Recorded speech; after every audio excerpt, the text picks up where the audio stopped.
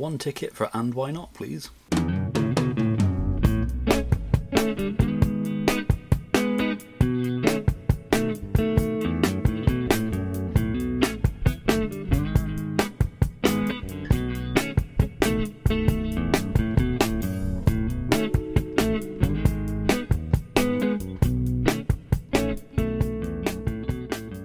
Hello and welcome to this And Why Not spoiler special. This one's a little bit different because unlike normal episodes, we're not talking about a older film that people love and the impact it had on them. We kind of go into that a little bit, obviously, because it's Ghostbusters and Andy and I have a history with it. But this one is more looking at a current film and doing a spoiler special discussion on that. So that's pretty much the setup for this episode. So it won't be full of clips like the normal And Why Not episodes. It's just me and Andy talking, a bit like we did with the Zack Snyder Justice League one we did a few months ago. Anyway, hope you enjoy. If you've got any thoughts, let us know in the comments and all that stuff. And without further ado, I will roll the trailer. What are you doing here in Somerville anyway? Honestly, my mom won't say it, but we're completely broke. And the only thing that's left in our name is this creepy old farmhouse our grandfather left us in the middle of nowhere. Why'd you bring me up here? Entertainment value? What is that? I don't know.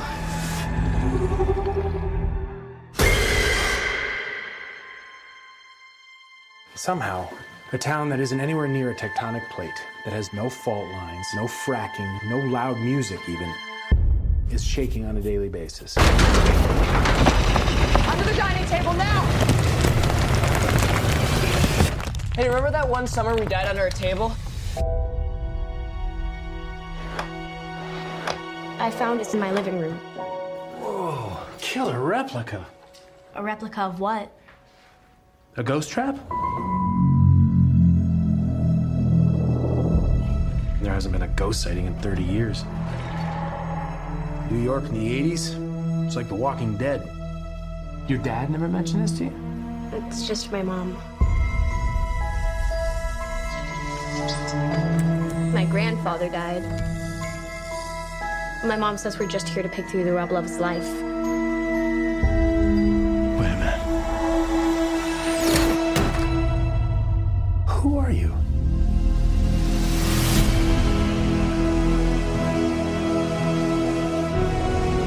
Call it fate.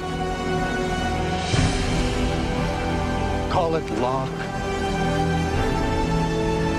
Call it karma.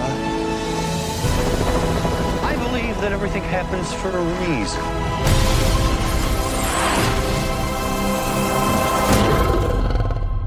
Come on, darling.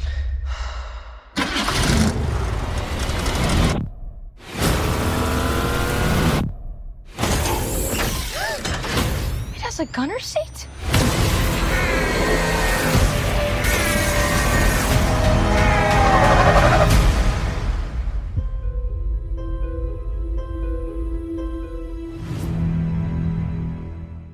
Hello Andy, how are you? Hello, Stuart. I am fine, thank you. How are you?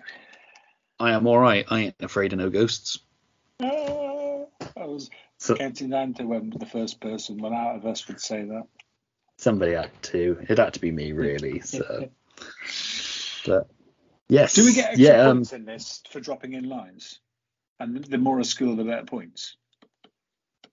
Possibly. I think we should. I mean, back off, man. I'm a scientist. I'm trying to find out a way of working in "Listen, can you smell something?" which is my all-time favourite line. I love that line. As a brilliant. kid, I never understood it. No, it's so subtle. You kind of hang on a minute. Well, as a kid, you take it literally, don't you? That it's like, well, that makes no fucking sense. As an adult, you're like, that's genius. Yeah. Like I've said on previous Nerds episodes when we talked about Ghostbusters, it's the little subtle Egon things I like when they flick on the proton packs for the first time in the elevator and he just moves away in the background. When they're in the hotel and they're talking about licensed nuclear accelerators or something, isn't it? Yeah. So I love the wordless Egon stuff. But and yes, we're not. Smirk in Ghostbusters 2. Sorry, in like the smirk when they're talking about the slime, and isn't it? That doesn't. You're not sleeping with that, are you, Egon? That's it.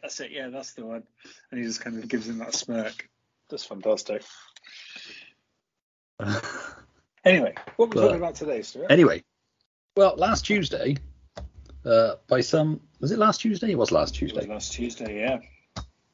Weirdly, we both found ourselves at the same cinema watching a preview screening of Ghostbusters Afterlife.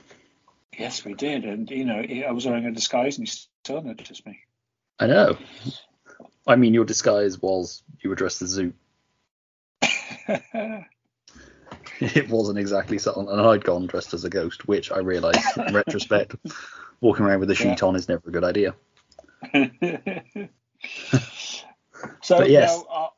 I won tickets from Sky Thingy Bobby, Sky VIP, and we went, didn't we?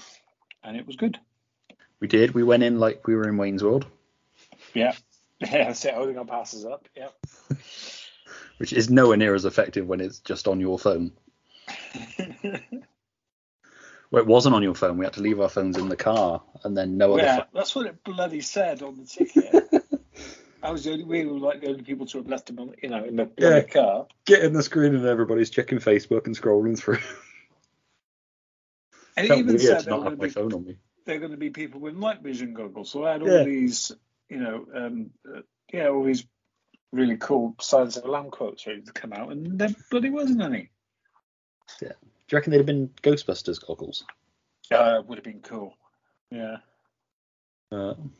Or those Jurassic Park ones with the red lights flashing around the lenses. Just to be extra subtle. Not very in keeping with the brand now. Well, no. Dinosaurs, ghosts, same difference. They're all dead. But yeah, so I don't know about you, because we've never just talked about it before. Okay. But I've always been, since I first saw it, been a massive fan of Ghostbusters. I can't remember when I first saw it. It would have been on video. I think the real hype for Ghostbusters for me probably started in '89 when the second one came out. Yeah, okay. And that's sort of possibly when I became aware of the first one. I'm not 100% sure. How sort of early years of your life sort of mashed together into... I probably had seen Ghostbusters before that. Yeah, it's one of those things where things that have a lot of hype at that point in your life kind of leaves the biggest impression. Yeah. And you just kind of went, for me, I just kind of long went with the hype. So, in the late 90s, it was like, in the late 90s, late 80s, it was all about turtles and then go, well, that summer of '89, you had Ghostbusters. Turtles was the cartoon was on, so that there was that hype. You had the Batman hype. Yes, of course. You had Indiana Jones and the Last Crusade hype. Yeah. Like I say, I remember if I had seen the original Ghostbusters before that, I wasn't aware of it, or it doesn't stick in the memory. I certainly remember it after that. Would it have premiered on TV by then? Probably. It'd probably been on telly a couple of times by then, because it was 5 years after it came out that the second one came out. So yeah, and then I bought... Weirdly, it ties into the Monster Squad episode I did with Damien a little while ago, but I picked up 2 Cinema Club videos in Woolworths, and it was a choice between Monster Squad and Ghostbusters, and I picked Ghostbusters. Not realising that Monster Squad would become so difficult to find after that, and Ghostbusters would be everywhere. But I don't regret it, because I fucking love Ghostbusters. So, but yeah, so for you, sort of how Ghostbusters? So exactly the same as you. It was Ghostbusters 2 that had, I think, because I was 10 when that came out. My earliest point of Ghostbusters, and I mentioned this to you before now, is there was a pack of cornflakes, and on the back of the pack of cornflakes was a massive big picture of Vigo, the painting of Vigo. The Carpathian. Vigo the Carpathian, and I was just obsessed with it. I loved it. I loved this image, and it freaked me out, but in that kind of, I just had that kind of mystery about it, and I just really, really liked it, and I really wanted to go to the cinema. But what rating was it when it came out? Was it a PG? It would have been a PG, yeah. Yeah. Vigo the Carpathian is not a Portrait Artist of the Year episode you want to be on, is it? No, especially if you're tempted to put putters in it. So your sitter today is Vigo the Carpathian. Can I draw a kitten? Okay. Imagine you go to life drawing and it's Vigo the Carpathian. Naked. You don't want to fuck that painting up. But yeah, so I mean, then when I was in sixth form particularly, I remember obsessively watching Ghostbusters like at least once a week. Yeah. And then buying Ghostbusters 2 on video with whatever money I'd saved up from whatever job I had at the time. Which sounds like I was really poorly paid in my job, but I used to just fucking spend it on other shit. So I remember then buying Ghostbusters 2 on video from Iceland, I think, weirdly. Weird. I didn't know they did videos. They used to have like a little thing by the till. Yeah. Of like the cinema club ones. The ones that used to be a £5. Yeah. And I remember getting that from there. Or did I get Ghostbusters from there? Anyway, I got one of them from there. But yeah, and then that got added heavily into the rotation as well. Because I remember Ghostbusters 2 it was always wrongly seen as a flop, wasn't it? But it wasn't. It made a decent sum of money, just not as much as the first one. Which is why it's also kind of bizarre that there was no Ghostbusters 3 so soon after it. But I think from little things I've read, it's possibly the Bill Murray factor on that. Yeah. He didn't want to do a third one. They didn't want to do a third one without him. Because he was the bankable name at the time, so possibly still is. But yeah, it's But yeah, and it's just one of those films when it's on telly. I know some people have been like, have you actually rewatched Ghostbusters recently? I've been like, yeah, it's great. It's like, really? I thought it was shit. So fuck off. Get out. There are a couple of things. I mean, because I there's some uneasy things. It very much falls into that. It's a film from the 80s. Yeah. Like the fact that Venkman takes medication on a date with Dana Barrett to knock her out. And he's basically a big freaking pervert. That's what. Well, I mean, it's Pete Venkman. It's what was sold to us as, charming guy that women love in the 80s, and now you're like sexual predator. Yeah, trying to get into the pants of his students by electrocuting other ones. Yeah. Yeah, he's not. I don't know. I liked him because he was Bill Murray, but he is a problematic hero. Yes, very. But like I say, that's very much how those 80s leading man was played. I mean, fuck me, you've only got to look at Harrison Ford films and see how many times he forces himself upon women. Yeah, absolutely, especially freaking Blade Runner. Empire Strikes Back. Probably the Indiana Jones films. Yeah, look at Steve Guttenberg and Police Academy. Don't bring the goot into this. Anyway, this isn't about the political correctness of the 80s and how it was not necessarily kosher. But yeah, he was a lovable scamp. Let's be generous and call it that. But there are 80s film issues with it, but I think you kind of have to look past that. You mean like the looking back at it now, the terrible CGI and for the dogs? See, that doesn't bother me because it's CGI and stop motion, isn't it? Yeah, but it is really badly done. Yeah, but you've kind of got to accept it for the time it was. Oh yeah, but even for the time it was, it is still badly done. I don't think so. I think it's fine. It never bothered me as a kid. Yeah.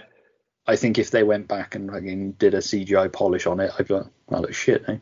If they George Lucased it, and that's not a swipe at George Lucas, he can do what the fuck he likes, leave him alone.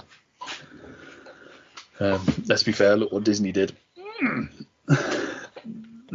That's a podcast for another time. Slave Girl? What Slave Girl? So we had Ghostbusters, and then we had the real Ghostbusters. Yeah. Which I loved, and the Ghostbusters comic, the Marvel UK one. I used to get that every so often. I think I must have seen Ghostbusters as a kid because I remember my mum's freezer in her garage. We had like Ghostbusters stickers on it, and it was like the dogs and the Ghostbusters logo and that must have been around the time the first film came out. I can't imagine they might have done a later cereal promotion, I suppose, but that shit definitely came from the cereal. Yeah. Anyway, we're getting sidetracked. Yeah, and then so we had that. They did Ghostbusters Extreme, which I must admit I never really watched. No, I'm kind of it looked unaware. a bit Was 90s. Was that when Janine was a Ghostbuster? I think Janine was a Ghostbuster, and it was Egon, and then it was like a new young hip squad, like 90s hip. Yeah. Oh, okay. Because it was extreme, like everything was in the 90s. Yeah. Because we did our Pepsi to the max, that sort of thing. Yeah, and then nothing until the 2016 reboot, which is fine. I'm not a fan of it, but I know there are people who are a fan of it, and that is absolutely fine. For me, I just thought it was a bit of a mess. It needed somebody to just be kind of like, this ad-libbing is great, but you need to tighten it up a little bit because your characters are all over the place. I must admit, I've not rewatched it since I first watched it. I do own it. It's sitting on my shelf. I just never felt the need to go back to it. I know there are people who say it holds up better than the original Ghostbusters, but again, to those people, really? Yeah. Mark Commode said it recently when he was reviewing Afterlife. Okay.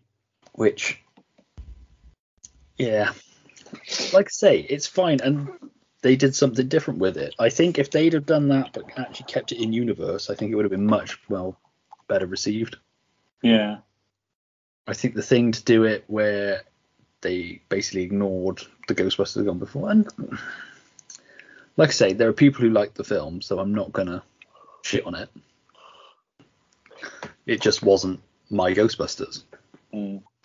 I think part of the problem with how they then marketed Afterlife was a little bit got some people's backs up because they said that it was bringing Ghostbusters back to the fans, which kind of made it sound like, because there was that whole fucking Ghostbusters 2016 online trolls thing. Oh, of course, yeah. That was blamed as being the fans. I don't think it was the fans. I think it was just a toxic fucking group. And I don't hold with any of that shit. Yeah. If you don't like the film, fair enough. But the toxicity of it all was unnecessary. But that's fucking Twitter, isn't it? And modern online fandoms. Yeah.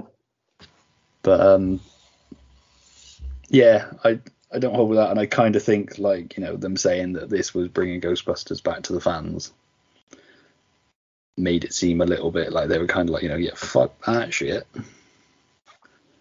But I don't know. But anyway, yeah, it brought us to Ghostbusters Afterlife, which I went in with mixed expectations. What did you think? Going in, yeah, I was prepared to hate it. Yeah, not hate it, just be disappointed. I think So I did go in quite low, because the things like on the trailer where you get the mini Stay Puffs, and you think it's going to be a lot of fan service. Well, my thing with that was it was kind of like, well, this is just their baby group, Baby Yoda. We gotta sell some fucking toys, kind of thing. I was like, do we have to have a fucking baby everything and things now? It's like the next Alien movie is gonna have little baby ones in it that are cute. Little baby Freddy Krueger. It's like, we don't need to fucking cutify everything so we can sell some soft toys. Yeah. But we'll get into that in a minute. But I think they were actually well handled in the film in the end. I think they would. Yeah, absolutely. Although I do maintain that if a fucking giant marshmallow had destroyed part of New York, you would fucking lose that brand straight away. yeah. Stay Puft as a brand should not exist anymore. Although, saying that, there's no such thing as bad advertising. No. Although I did also think that technically, as Ray conjured it, would Stay Puft be within their right to sue him for misrepresentation of their brand? Yes. Yeah, absolutely. Yeah. I went down this weird thought rabbit hole of what's the legal ramifications on Ray? Is he's technically the one who created the giant Stay Puft Marshmallow Man? Maybe they just tried to sue Gozer. Well, you could. But yeah. So, yeah, sort of went in with hopeful but fairly low expectations, I think. Because you're always hopeful, I think. Even the most cynical fan is kind of in the back of your mind. You're like, I really do hope it's going to be good. It's just learning to taper that hopefulness down a bit. Ready for disappointment. Yeah. So you don't spend the next 3 days moping. Because you've been burnt before. We have been burnt before. But the beauty of going to that preview screen is that I'd heard nothing else about the film from anyone. So I didn't know whether it had been well received. I didn't know what critics that I thought about it. So I could basically come out with my own opinion.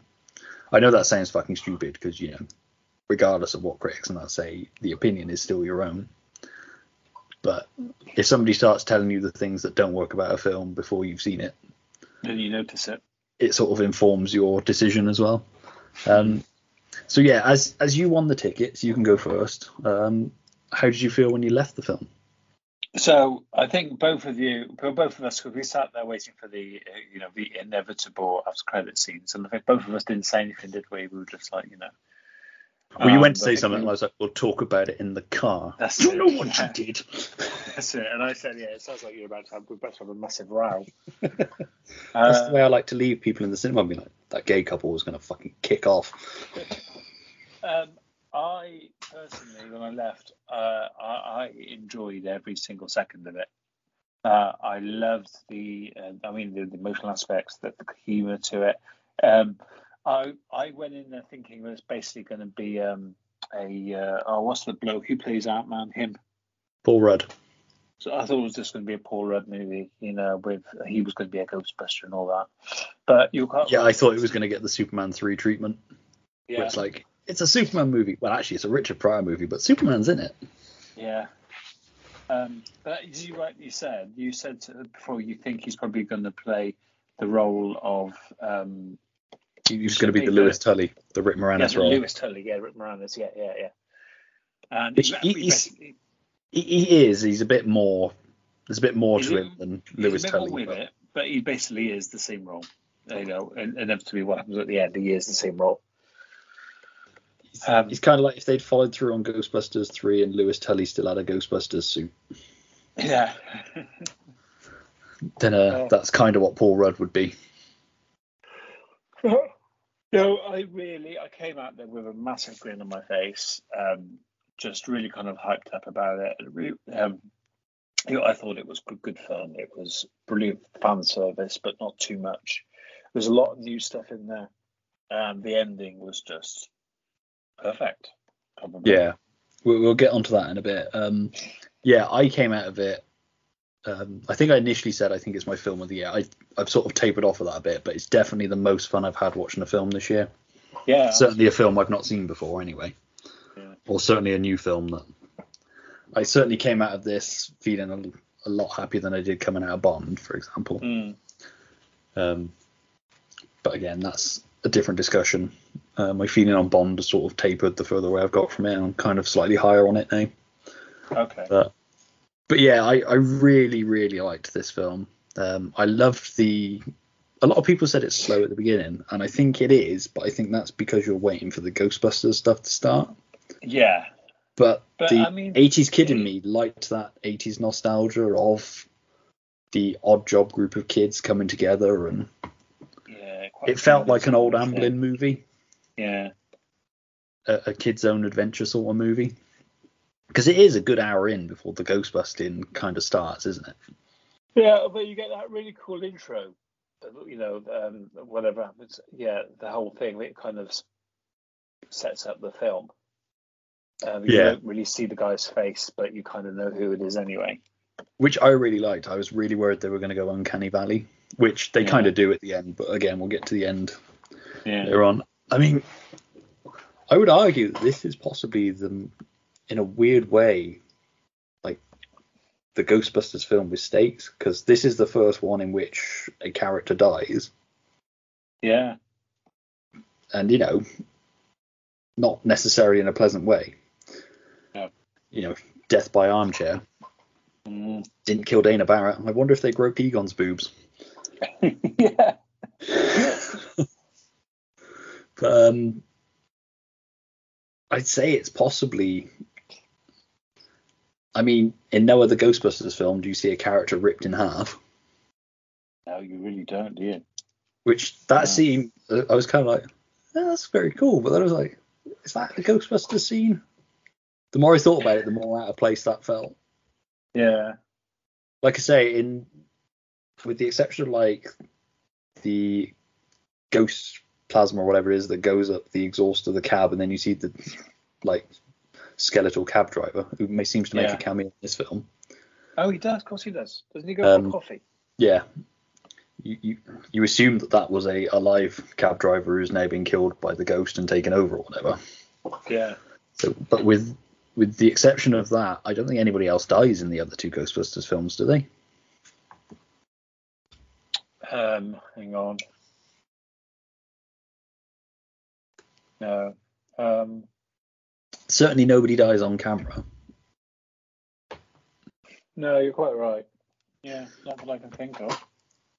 So there was always something a bit kind of like, you know, kid-friendly ghost stuff. I know there's other adult stuff in Ghostbusters that is questionable when showing children of a certain age. Yeah. But yeah, this is definitely a bit.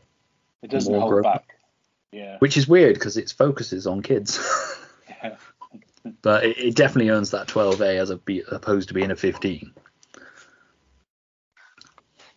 For me. Not that I didn't enjoy that stuff. It's just a little bit kind of like, oh, that's a bit more than I'm used to. I suppose the J.K. Simmons character, 'cause he's Ivo, isn't he? I can't remember his surname name. The guy who basically built the building that Dana Barrett lived in the original Ghostbusters. That's it. Because I only know that because when you first see the Shandor Mine Corporation, all the way through I was going, where do I know that name from? Because I watched Ghostbusters the day before. Yeah. And it was like, I know the Shandor, I know that name, and I couldn't remember until a few minutes later. Oh, they mentioned the metal, but it was mining, and I remembered the metal was what they used for the installation of the apartment building because it was some kind of ghost conductor, wasn't it? Yeah, Gozer worshippers. That's it, Gozer worshippers, yeah. Oh, dogs and cats living together.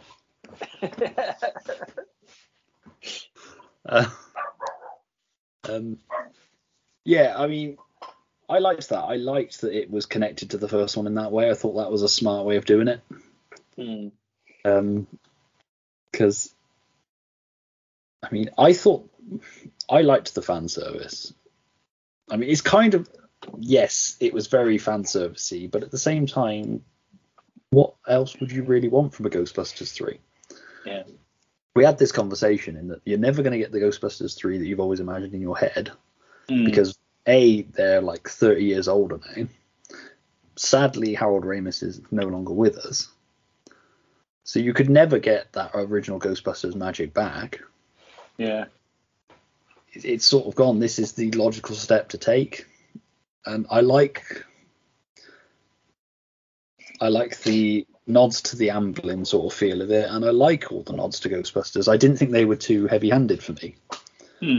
I mean, I've seen some people say it's basically The Force Awakens for Ghostbusters. But my argument with that would be that Force Awakens kind of shit on everything that came before for me. Yeah. This very much felt like it was respecting it. A proper homage, yeah. Homage. Because my issue, again, it's a separate thing, but my issue with Force Awakens is it kind of undoes everything you'd invested in the original trilogy. Yeah. Because all those characters fucking fall apart after that film. After Return of the Jedi, like Luke fucks off on his own, Han and Leia split up. They basically all go back to where they were in the beginning. Except Luke's now a hermit instead of a farm boy. Whereas this felt very much like it paid respects to the original.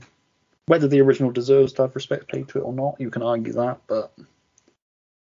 and whether that makes for an interesting film. But I think as a film for fans, as in proper fans, I'm not talking about those fucking dickheads who went online, because like I've said before, fuck them. Yeah, they're not fans. No, because even if the reboot wasn't your thing, you still have the original too. You don't need to be a prick because somebody tried to do something different. Like I say, for me it didn't work either, but I wasn't instantly kind of like, sending death threats and abusing people. I must shout about this on the internet. Yes. Angry man shouts at clouds. Yeah. And there's going to be people who hate this film as well, and that's fine. Yeah. I completely, to be fair, there's been some really sniffy reviews that I don't agree with at all, that just seem to be reviewing the experience of seeing the film rather than the actual film. Yeah. And there are problems with the film, which I'm sure we'll get into.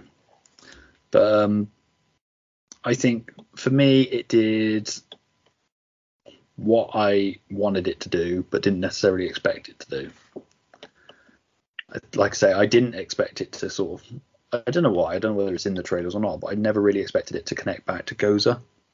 I knew that the dogs were in it. Yeah, well, actually, Gozer, if you watch the trailer, Gozer's actually in the trailer. You see it climbing out of the pit. See, I sort of watched the trailer but didn't watch the trailer, if that makes sense. Yeah. In that I wanted to get a feel of the film, but I didn't want to focus too much on it. Yeah. Because, it's the older Shannon Wheeler thing of, somewhere between nostalgia and expectation, we should have been happy. Yeah. So I kind of didn't want to get my expectations up too much. Like I say, knowing the dogs were in it, I kind of figured that it would be Gozer, but I didn't know for definite. I was kind of in that blissful ignorance, stupidity state. But yeah, I thought there might be a Gozer in it. I didn't expect Gozer to take the same form or a similar form, because it's not the same actress. I was going to ask, was it the same actress? It was obviously made look like the same actress. Yeah, I'm pretty sure it wasn't. I was half expecting them, drawing the last scenes, for them to have to choose another form that they'd have to fight Gozer in. I kind of thought that was going to happen. But then is that too similar? I don't know, because it does, like I say, a few reviews have been like, it does hit the beats of the original, and it does, and that's, but it does it differently enough for me to be happy. Yeah. It's, I mean, I like this film. I don't like Force Awakens, so I might be a bit more push back a little bit more against the comparisons of it basically being the Force Awakens of the Ghostbusters movies. Yeah. But again, I don't. If the Force Awakens had been done better for me, and been a bit more respectful to the original trilogy, which I think they did think they were being, but I don't think they were. And it gave you what you wanted. You saw the Ghostbusters back together again. Yeah. And with the obvious exception of Egon, that they kind of didn't really have a choice. They didn't kill him off either. Because that was my other big fear, was going to be that, fuck, they're going to kill the originals off, aren't they? Because it's kind of, again, it harkens back to that Star Wars thing of like, oh, Lando's, they're probably going to kill him though, aren't they? So, but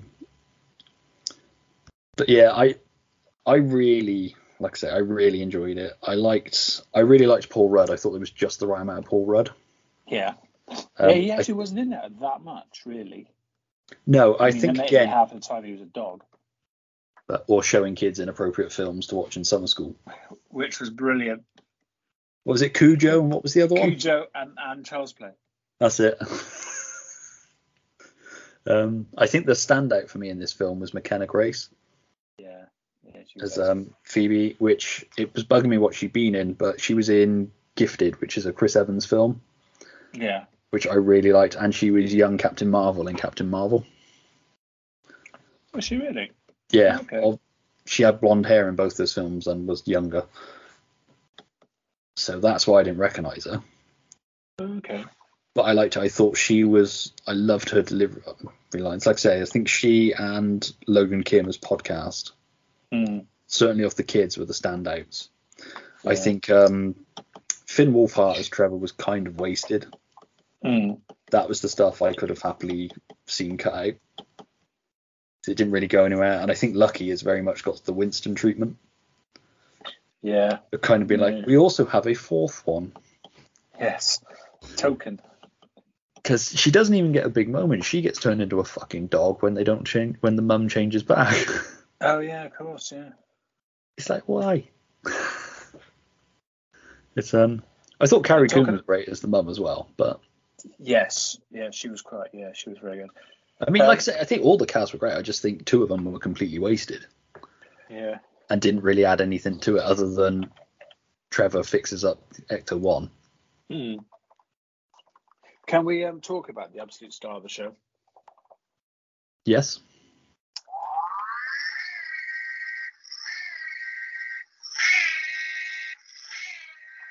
There you go. I'm sorry, I don't know what that is. Absolutely did it for me. That tearing through the cornfield was fucking. I know it's in the trailer anyway, but yeah, it's fantastic, and this kind of I love it absolutely. But since that bit of the trailer did it for me, if they didn't have the reveal of them putting the blanket back and revealing the logo, the Dusty logo, I wouldn't be half as excited for this film. Yeah, because I'm a massive. I have a little bit of a Ecto 1 fetish. I mean, who doesn't? But I absolutely love it. I'm a bit of a car petrol head anyway. That was part of my problem with the 2016 Ghostbusters, is that their Ecto 1 looked like Ecto 1 had fucked the Griswolds car from Vacation. No, yeah, it did. And that was the end result. It was a hearse, wasn't it? It was a hearse. I mean, I think it worked in the context of that film, but as a car, it was just kind of, yeah, all right. Yeah. But we're dangerously close to just keep shitting on the 2016 film, and that's not what I want to do. But yeah, it was awesome to see it back, and to finally, I know again it's in the trailer, but and to finally see the Gunner's seat come out, which you used to get in the real Ghostbusters cartoon. Oh, do you? I didn't know that. But we never actually seen it in live action. Oh, okay. I'm sure, or is it in Extreme Ghost? It's in one of the Ghostbusters cartoons. I'm sure it's in real Ghostbusters. I may be, again, misremembering and mashing two memories together, but... Oh, I didn't know that. But yeah, and I liked the ghost that eats metal that I can't remember the name of now. Muncher, Metal Muncher? Muncher, something like that, isn't it? Yeah. Yeah. I liked him. I mean, he was obviously the Slimer replacement. I liked that they didn't bring Slimer into it, because logically Slimer would still be in New York. Yeah. So, do you reckon the taxi cab ghost is just a nod that doesn't need to make sense, or do you reckon that at some point he got sucked in when they sent Gozer back in the original film? I think it was just a nod to that doesn't really make sense. A little bit like I recognise one of the ghosts from the real Ghostbusters, the purple eye one. With the eye. It's called. Yeah. Yeah. I mean, that makes a cameo in the film as well, but there's no real reason for it. It's well, I mean, there's no real reason for the Zool dog to be eating dog food, but I forgot about that. That's fantastic. Yeah. I did like that in that scene behind Paul Rudd is a fridge full of Baskin Robbins, because Baskin Robbins always knows. I don't know whether that was a deliberate Ant-Man nod or whether Paul Rudd just has it in his contract that there has to always be Baskin Robbins somewhere. But yeah, I suppose we should talk about the big twist reveal, or not twist, but big reveal, spoiler kind of thing, and that's the ghost of Egon. Yes. So obviously he's the shadowy figure you see at the beginning. Yeah. Where they keep his face in silhouette, and I was kind of, that's nice. That's a nice way of doing it. Did you know straight away who that was?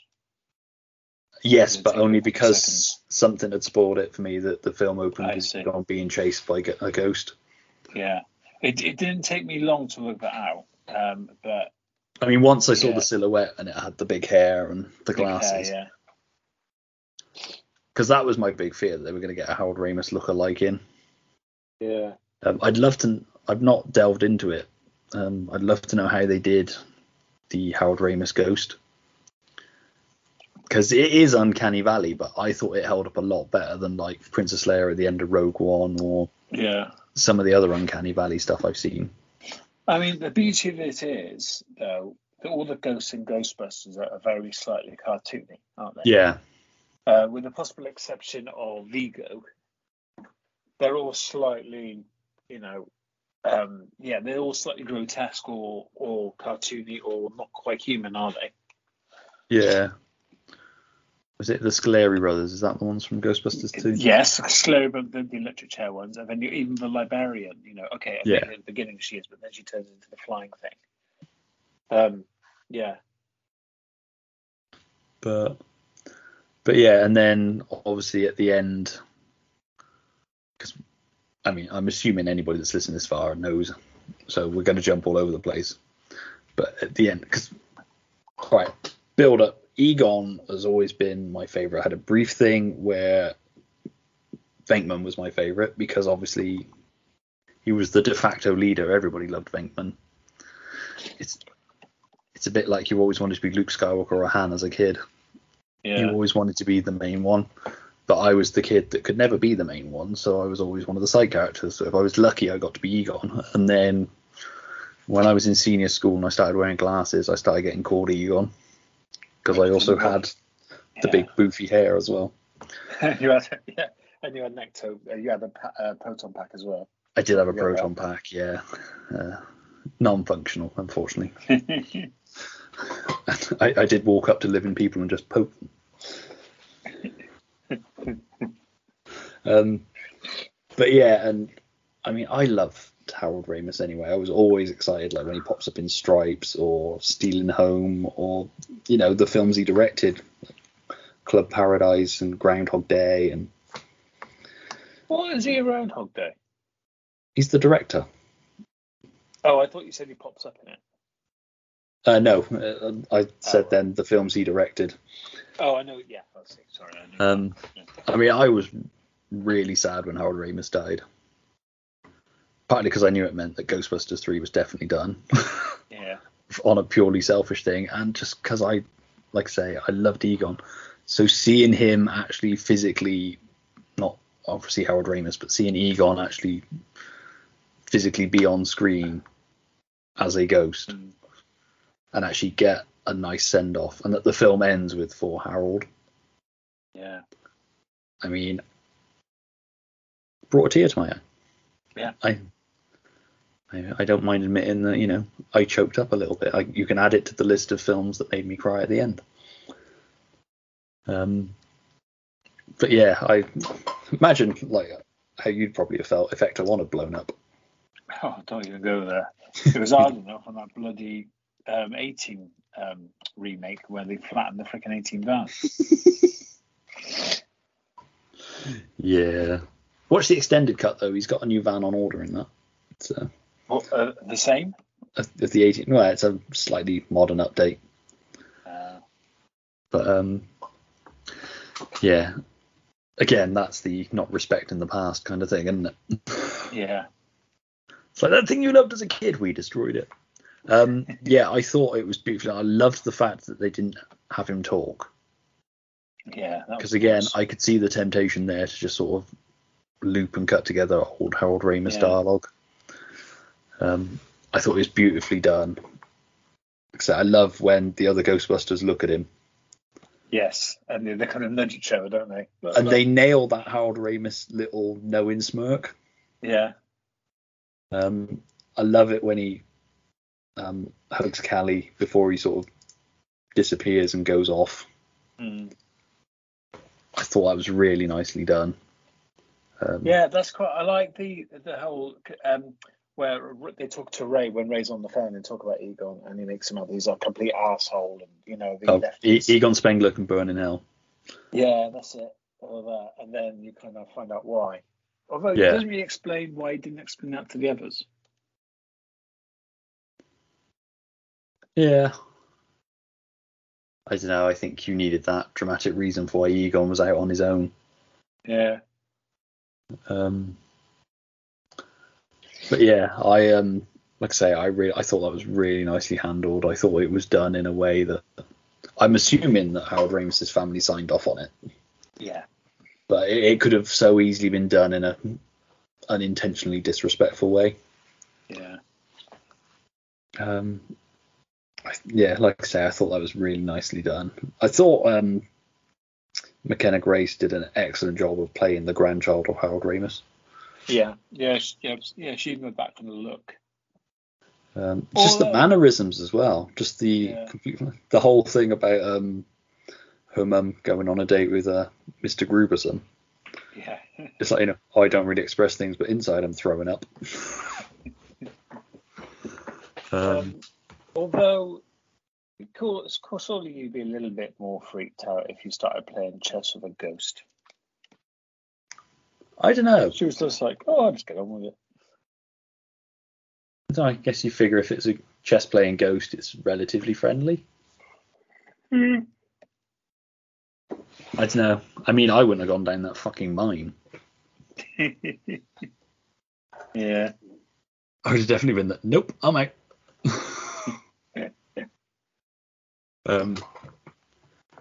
But I loved podcast as well. I thought Logan Kimmer's podcast was great. Yeah.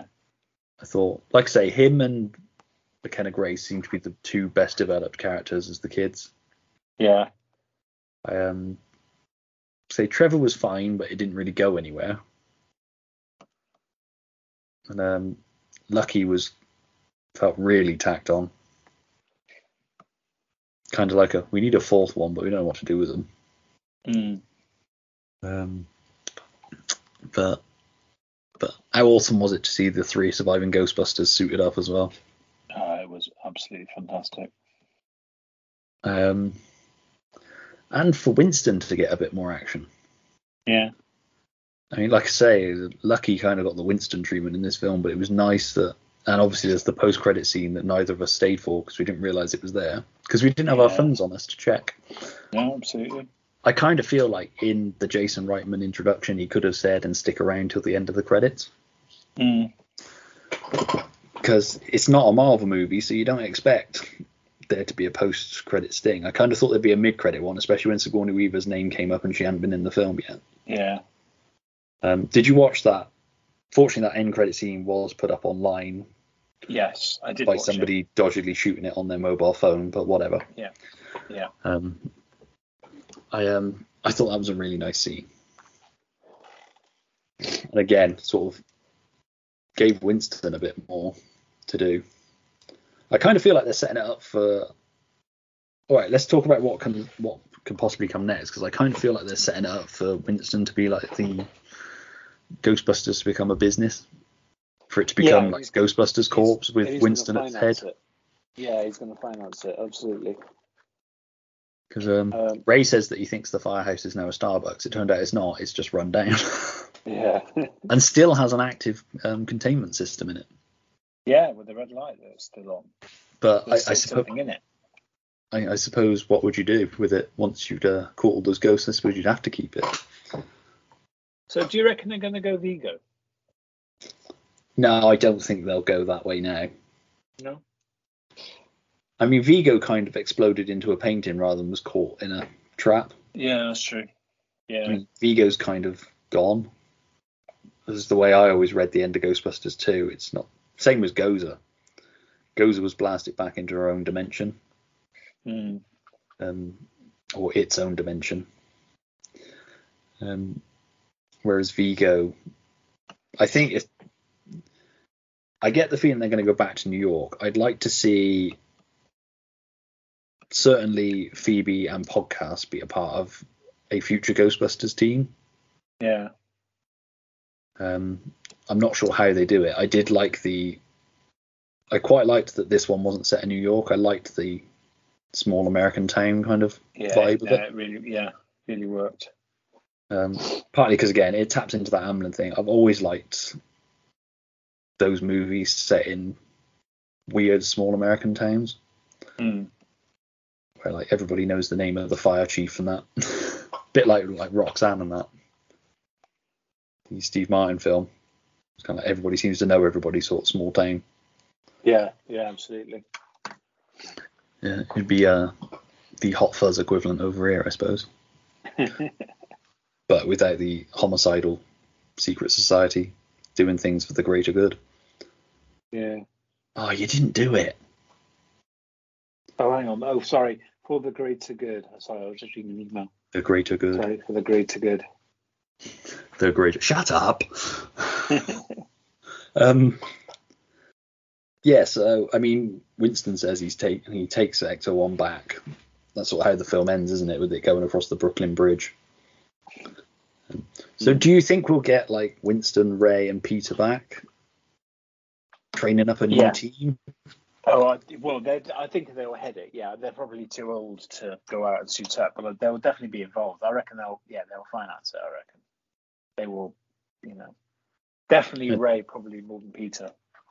Yeah, I mean, I wouldn't be surprised if we don't get any more Bill Murray going forward. Yeah.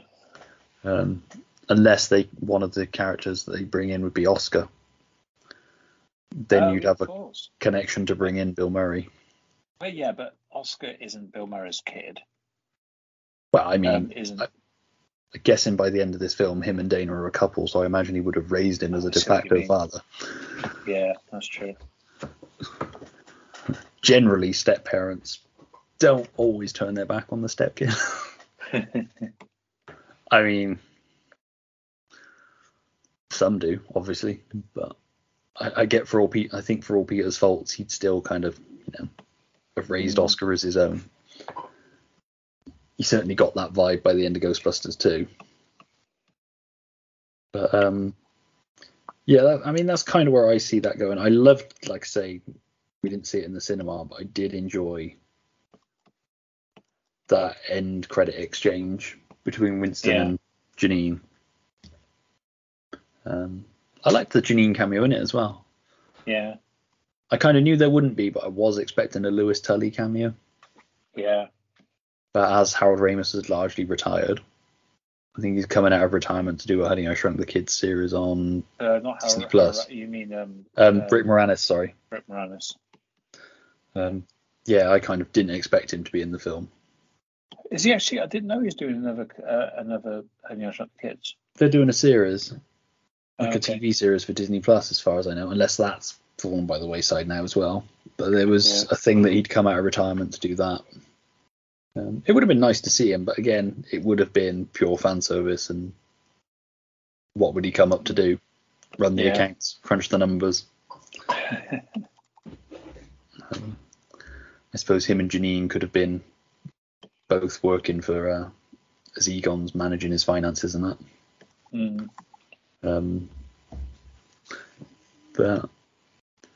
But yeah, it's I would like to know when Egon knocked somebody up to have a daughter, because she looks. Yes.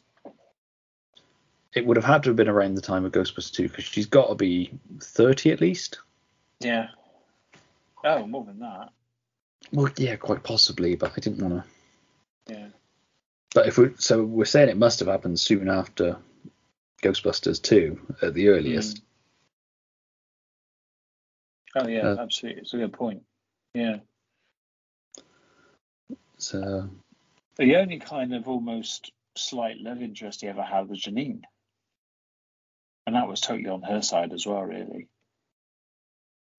Unless it was the slime.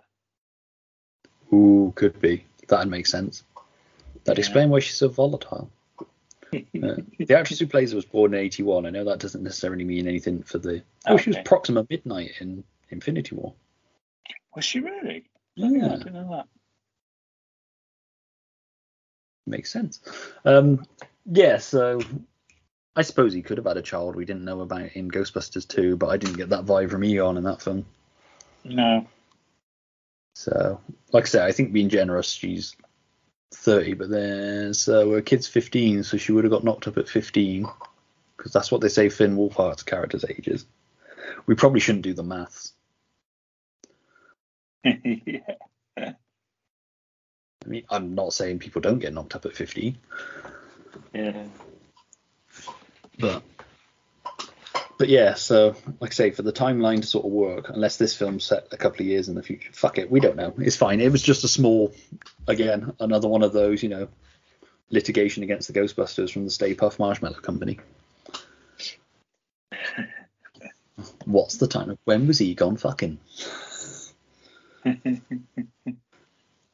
I could only imagine he was doing it as a science experiment. Yeah, that would be the only way. Absolutely. He did it, and then he got that little reader thing out. Did you? The PKE meter. Okay, another line I really liked that was a direct nod to the first film was where Gozer asks Ray if he's a god. And the fact she doesn't answer yes straight away. Winston's like, come on, you know this. Are you kidding me? Oh, it's an hysterics. I love that.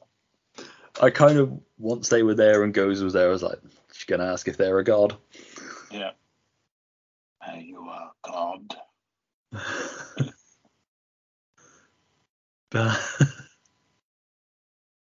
But yeah, All right, I've got a trivia question for you. Okay. Okay. We know that the two devil dogs, we know that one of them is called Zool. What's the other one called? Keith. No. I think it looks like a Keith. I didn't know this, and I can't think what it is. Go on, what is it? I think it's Vince. I think it's Vince Carthos. Yes, it is. Of course it is. Yeah. See, I wasn't far off with Keith, to be fair. I was going to say you weren't really. Yeah. Is it Carthos? Yeah, something like that. Vince Porthos? He was one of the Musketeers, wasn't he? It's kind of up there with, like, when you get a sci-fi movie and everybody's got, like, sci-fi names, like, whatever. Think of a sci-fi name. And then you've got somebody that's just called, like, Kevin. Luke. Yeah. Or like June, where you've got all these names and you've got Paul and Duncan. So really? Duncan's really like He-Man anyway. Well, yeah. Well, he is a man at arms. Exactly. That's it. You've got Ram Man and you've got, Cyclops and all that. And then you've got Duncan. Who, ironically, doesn't have any kind of Dunkin' power. No. It doesn't even make donuts. So you could have at least called him Dunk. Yeah. but yeah, it's of course it is. It's Vince and Zool. I like the idea of Vince, the fucking hell dog. Yeah. Fido, the hell dog. I thought when I'm gonna guess it is the Zool one that takes over the mother, isn't it? Takes over Callie. Yes, it is. So yeah. The gatekeeper, as opposed to the keymaster. That was quite the jump scare, I thought, where it just comes out of the dark. But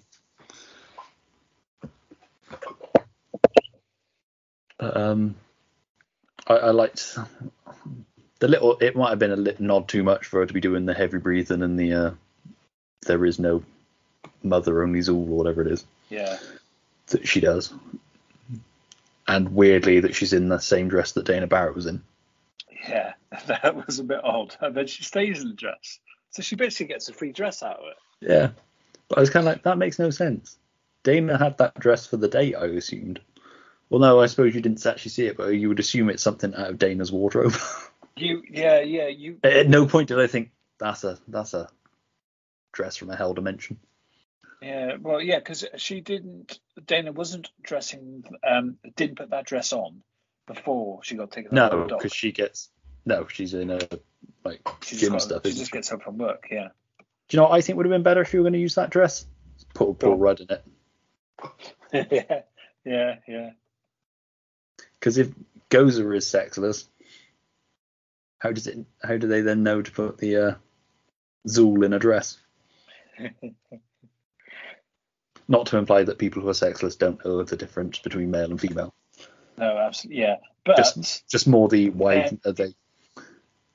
But they kind of use the attraction to get the gatekeeper and the keymaster together, don't they? I don't know. I think Paul Rudd, sexiest man alive, could have pulled off that dress. And possibly did. But when the keymaster and the gatekeeper got it together. Yeah, it's true. That was the other thing I liked. It's like where they realised that it meant that their mum and Mr. Gruberson had obviously it's like, I'm trying not to think about it.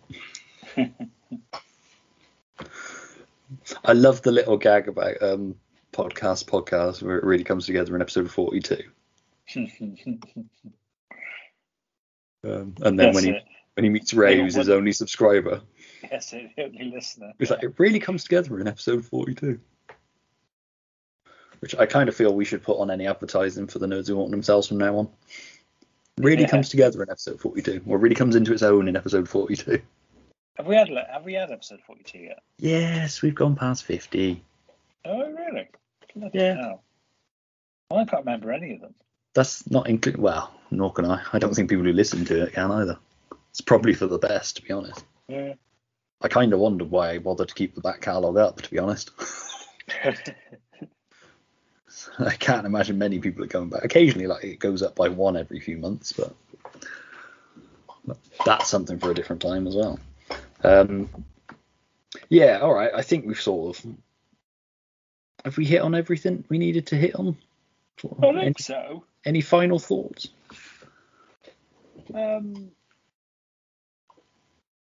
Is there anything that you expected to happen in it that didn't happen? Any particular fan references or, throwbacks that you were quite surprised didn't happen? Like, for instance, Slimer. I expected Slimer to be in it. I was quite surprised that he wasn't in it anywhere. I kind of wondered whether Oscar would be in it. Yeah. Like maybe as a fourth Ghostbuster kind of thing. Because he'd be, 30 now? Yeah. So, around the same age as Egon's kid. When did Egon knock somebody up? This is the shit I lie awake at night thinking about. That and Ray getting sued over the Stay Puft Marshmallow Man. As we were talking about, because there wasn't a lot of, in fact, I missed all of the Ghostbuster 2 references. But you sent me that link, and there were things like apparently the toaster from Ghostbusters 2 was in the background in Egon's place. Yeah. Which I didn't spot. Well, yeah, because we'd had the conversation afterwards of, does it ignore Ghostbusters 2? Does it wipe Ghostbusters 2 from canon? Yeah. And I didn't think it did. But mainly because of Ecto 1, because Ecto 1 reverts back to its state, because it gets a complete overhaul in the second movie. Yeah, And they even changed the name to Ecto 1A, don't they? Yeah, but I'm assuming as there's no Ghostbusters 2 branded jumpsuits. Because they changed the logo, don't they? Yeah, they do, yeah. On everything for the branding to be Ghostbusters 2. Which never sat right for me in that film anyway. No, it's a real weird meta thing, isn't it? It's But then again, if you think about it, there's quite a few because they dance to the theme, to the Ray Parker Jr. theme in the second one. Yeah. Which is a real weird meta thing. I don't know. I kind of get if you save New York, possibly a New York musician would do a Ghostbusters song. Yeah. In tribute before they disappeared, but the Ghostbusters, it'd be like Troops disappearing for 5 years, which the way things are going is possible. Yeah. And then when we come back, we've got a 2 in our branding. Yeah. Like we're a sequel company. Yeah. But anyway, that's by the by. That was purely merchandising for the second film. Unless they figured that would be what got people to buy new mugs. But yeah, I like saying sort of when Ray talks about, them coming back and business being good, and then it eventually sort of drying up. Yeah. It doesn't directly reference Ghostbusters 2, but it doesn't ignore it either. Yeah, that's true. So I think it was possible. I just don't think there was anything in Ghostbusters 2 that related to this story. No. What with it being... Unless it was Gozer and Vigo that came back. But as the actor that played Vigo died and was very problematic when he was alive anyway. Oh, I didn't know that. Yeah, Google it. There's a whole thing about him getting mixed up with I can't remember the finer details, but it's something to do with him getting mixed up with Russian gangsters or something. Oh shit. And about him being a very scary fucking dude in real life. Yeah. I may be misremembering that, so Google it for yourself. But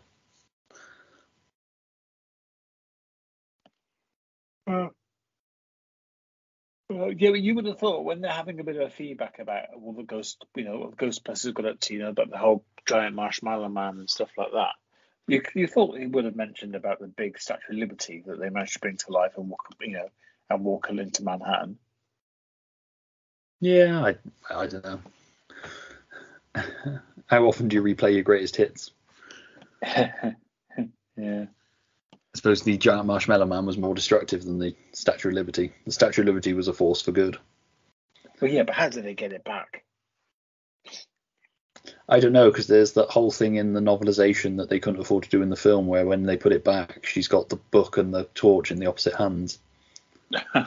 Really? Brilliant. But I mean, that whole thing makes no sense when you think about it, because she's got no limbs to be walking anyway. Yeah, she's just so absolutely It's hollow inside. There's no actual legs to move. Yeah. But again, I think if you overthink it, it's not doing its job properly. No. So it's just those little things. That's another thing that you can lie awake at night thinking about. So now you've got, when did Egon have sex? Did the Stay Puft Marshmallow Company have a right to sue Ray? Yeah. Specifically Ray, because it was his fault. And does Lady Liberty have legs? How does Lady Liberty walk without legs? Yeah. How good is that slime? It would have been better if she'd popped across like the toaster. That's how I wanted Lady Liberty. Yeah. Once they sprayed the slime and then started playing Jackie Wilson. Although I don't know if it's the Jackie Wilson version in the film. But anyway, yeah. She should have popped across the bay, like the toaster popped across the table. Yeah. But yeah, like I say, I think it was exactly what I wanted from a Ghostbusters film. I think, yeah, like I say, not to hark on about the 2016 one, but I think the 2016 one didn't do a good job of honouring what went before. And I understand wanting to do your own thing. And again, like I said at the beginning, I understand that there are people who really like that film, and I am all for that. That is cool. For them, that's their Ghostbusters. And that's all for them. It just didn't work for them. And again, I'm always dubious about saying fans, because whenever people think of fans, they think of the toxic masculinity of people that went online. Which, when you think about this, the central Ghostbuster in this film is a kick-ass fucking female character. Yeah. And yeah, she is. One largely sidelined female character. But then you also have a pretty cool male Ghostbuster character and a sidelined male character. So they balanced it out nicely. I'd love to see more with the kids, but obviously there's nothing left in that town now. Yeah. Apart from possibly sweeping up any odd ghosts. Although they all went back in, didn't they? If I remember in the end right. This is the problem with having seen it, and then one thing and another, we were delayed in recording this, so the memory starts to slip on certain things. But no, I thought it was nicely done. I would like to see more of these characters. Yeah. I'd like to see Trevor and Lucky get developed a bit more as well. She very much wanted to get out of that town. Mm. But like I say, short of them going to work for Ghostbusters in New York, which I don't know how you make that work with a character that is essentially 12 years old, maybe? Yeah. 12 or 13? That's too young to go to New York. Well, I suppose it depends how long it takes them to make a sequel. But yeah.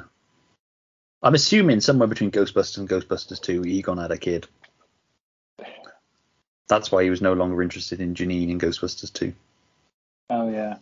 Or was Jean just not interested in him? Was She he did ever like- interested in Jean? I don't think so. He collects spores, molds, and fungus. Molds and fungus, yeah. And he enjoys reading. But Oh no, she enjoys reading. For him, the print is dead. The print is dead, yeah. That's very interesting to me.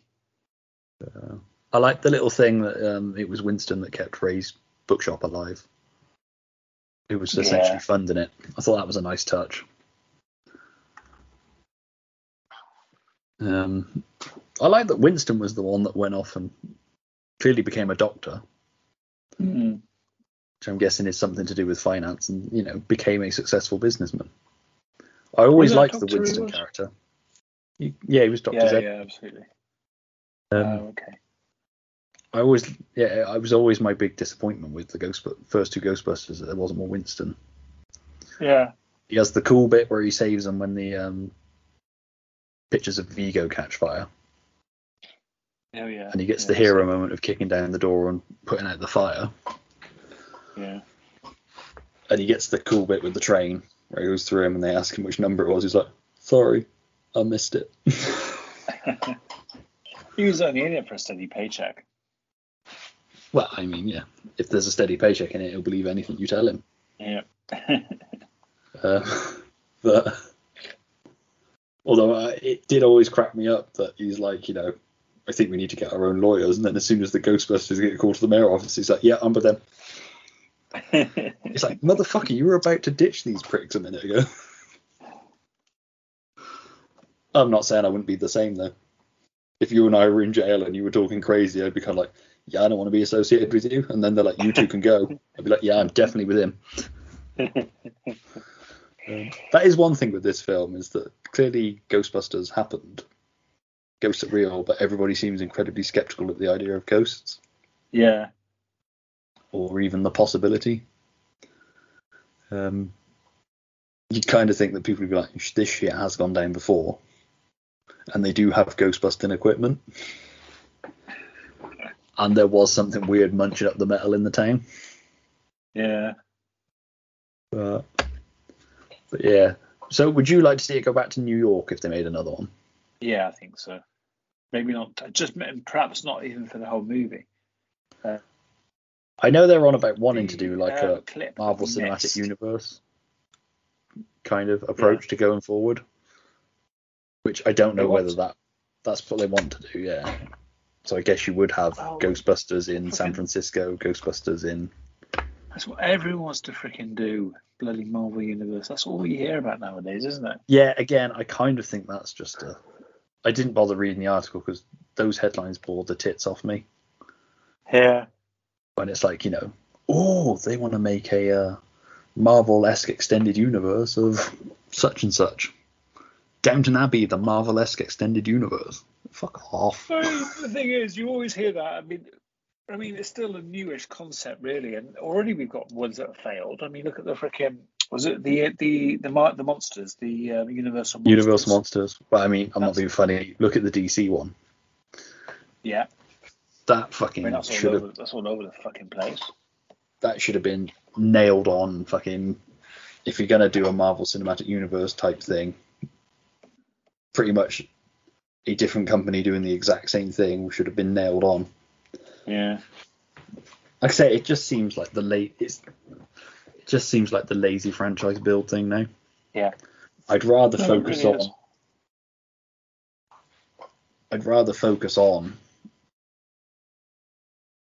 these Ghostbusters. Potentially do a new Ghostbusters cartoon with a Ghostbusters squad in a different town or something.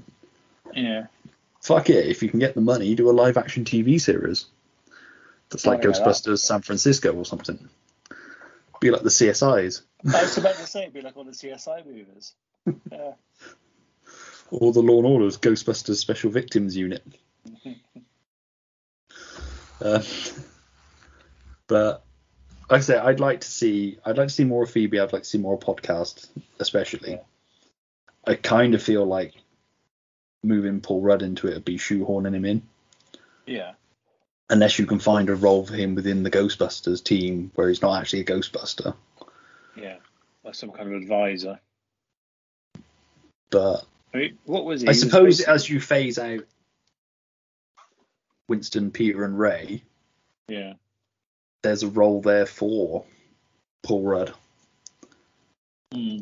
But I think, like I say, the problem with a Phoebe in a podcast doing it is that it's minors in New York fighting ghosts, and it kind of doesn't feel the same as children in a small town fighting ghosts.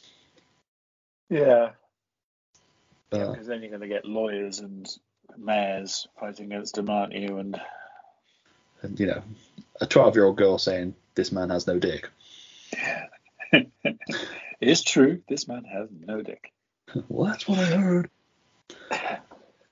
I don't know. Is the New York thing also played out though? No. Well, it belongs in New York, doesn't it? You know, I mean, I don't think it's played out. I think it needs to go back to New York at some point. I think I'd like to see more if they've got the right story for it. Yeah. I think if they're doing it just for the sake of this film was actually more popular than they thought it would be, and it made more money than they hoped it would. Yeah. That's possibly what the problem with ever having a Ghostbusters 3 originally was. Because I know they had like the Hellbent idea that was they went to a version of New York that was in hell.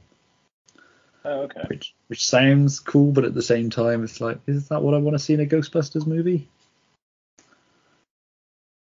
So I mean, like I say, you've got to come up with the right. I thought this was an interesting take on bringing Ghostbusters back.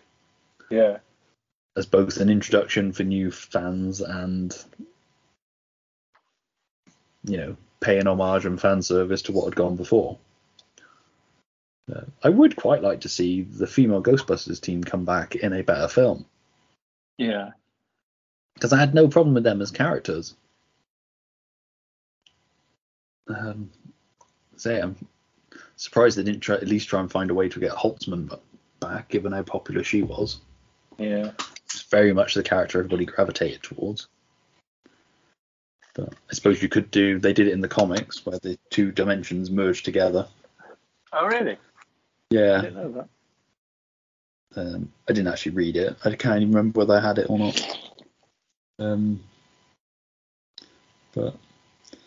But yeah, I'd like I say, it'd be nice to get another one in with the original crew. Yeah. While we still can. Like I say, it'd be nice to see a grown-up Oscar. Yeah, it would be.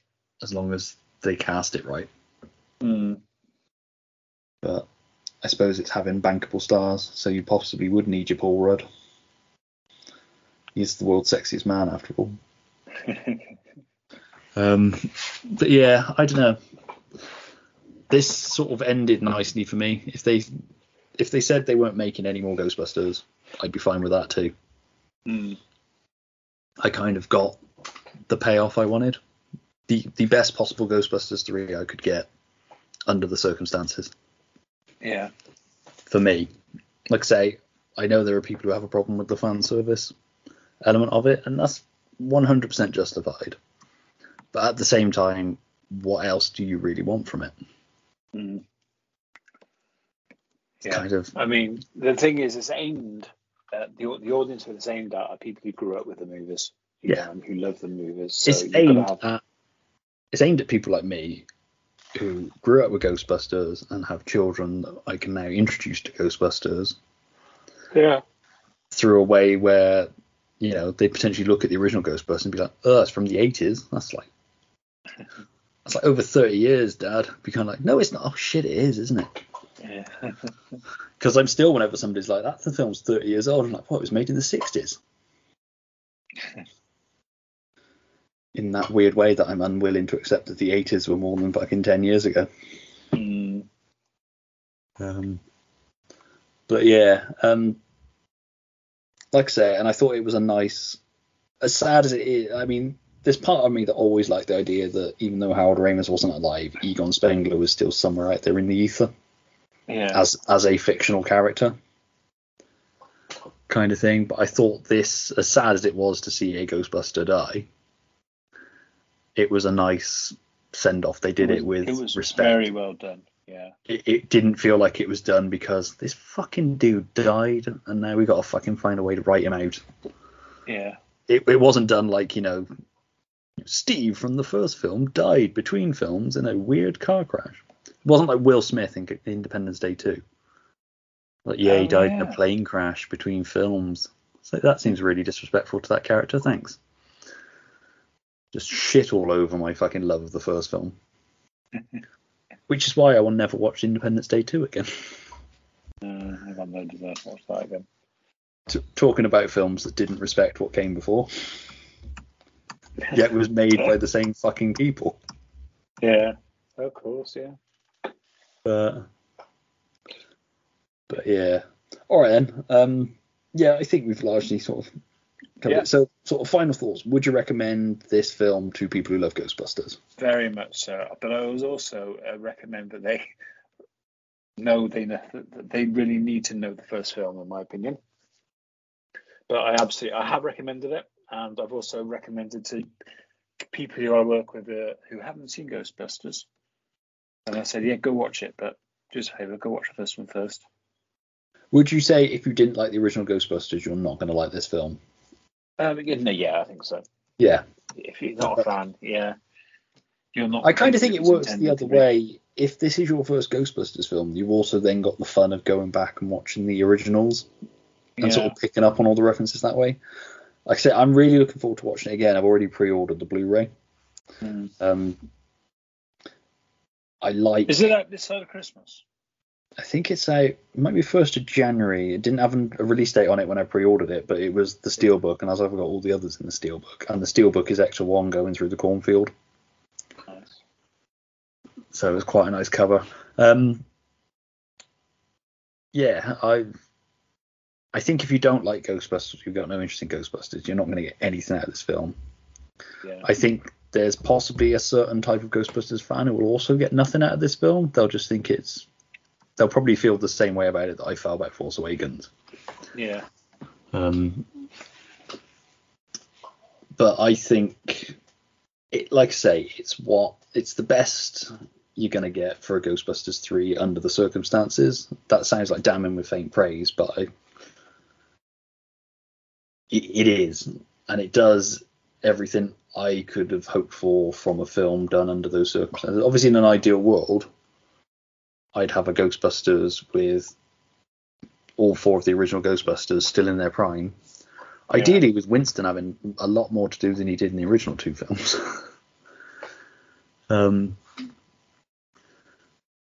But it always seems to be the way with Ghostbusters films that the 4th character that's brought in is the one that gets sidelined. It happened in the 2016 one as well. I thought the Leslie Jones character was largely sidelined. She had a few good bits, but again, she very much got the Winston treatment. Yeah. But like I said, I think it's a nice. Say there's no more. Obviously, they want to make more. They set up Ghost Corps with the idea of this reinvigorating the franchise, which I think, given the money it looks like it's taken, it's going to do. We will be getting another one. But it's a nice cap off for me to the films I grew up with. Yeah. Like I say, it was enough nostalgia for me to get the warm and fuzzies. Yeah, absolutely. It had the right emotional beats. That's the other thing with doing another one is, will it have the same emotional impact that this one had?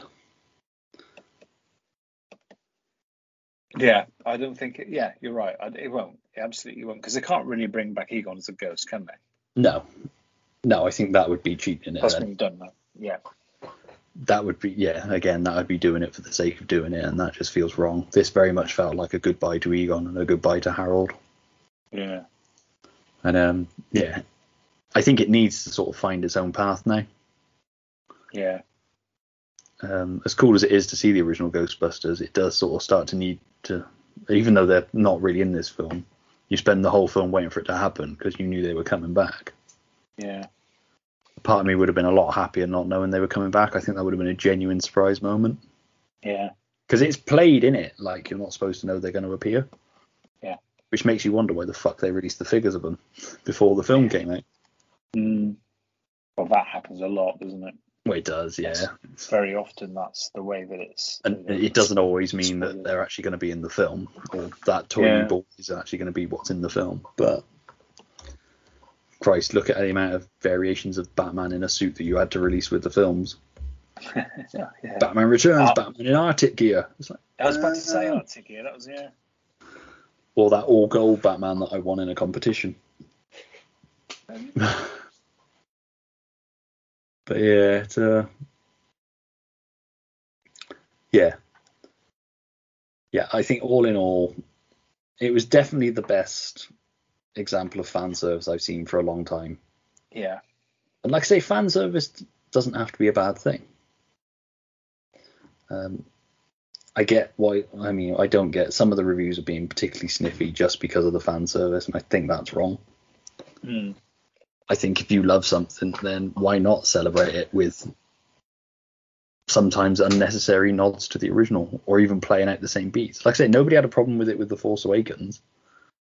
It was generally 4-star reviews all around for that film.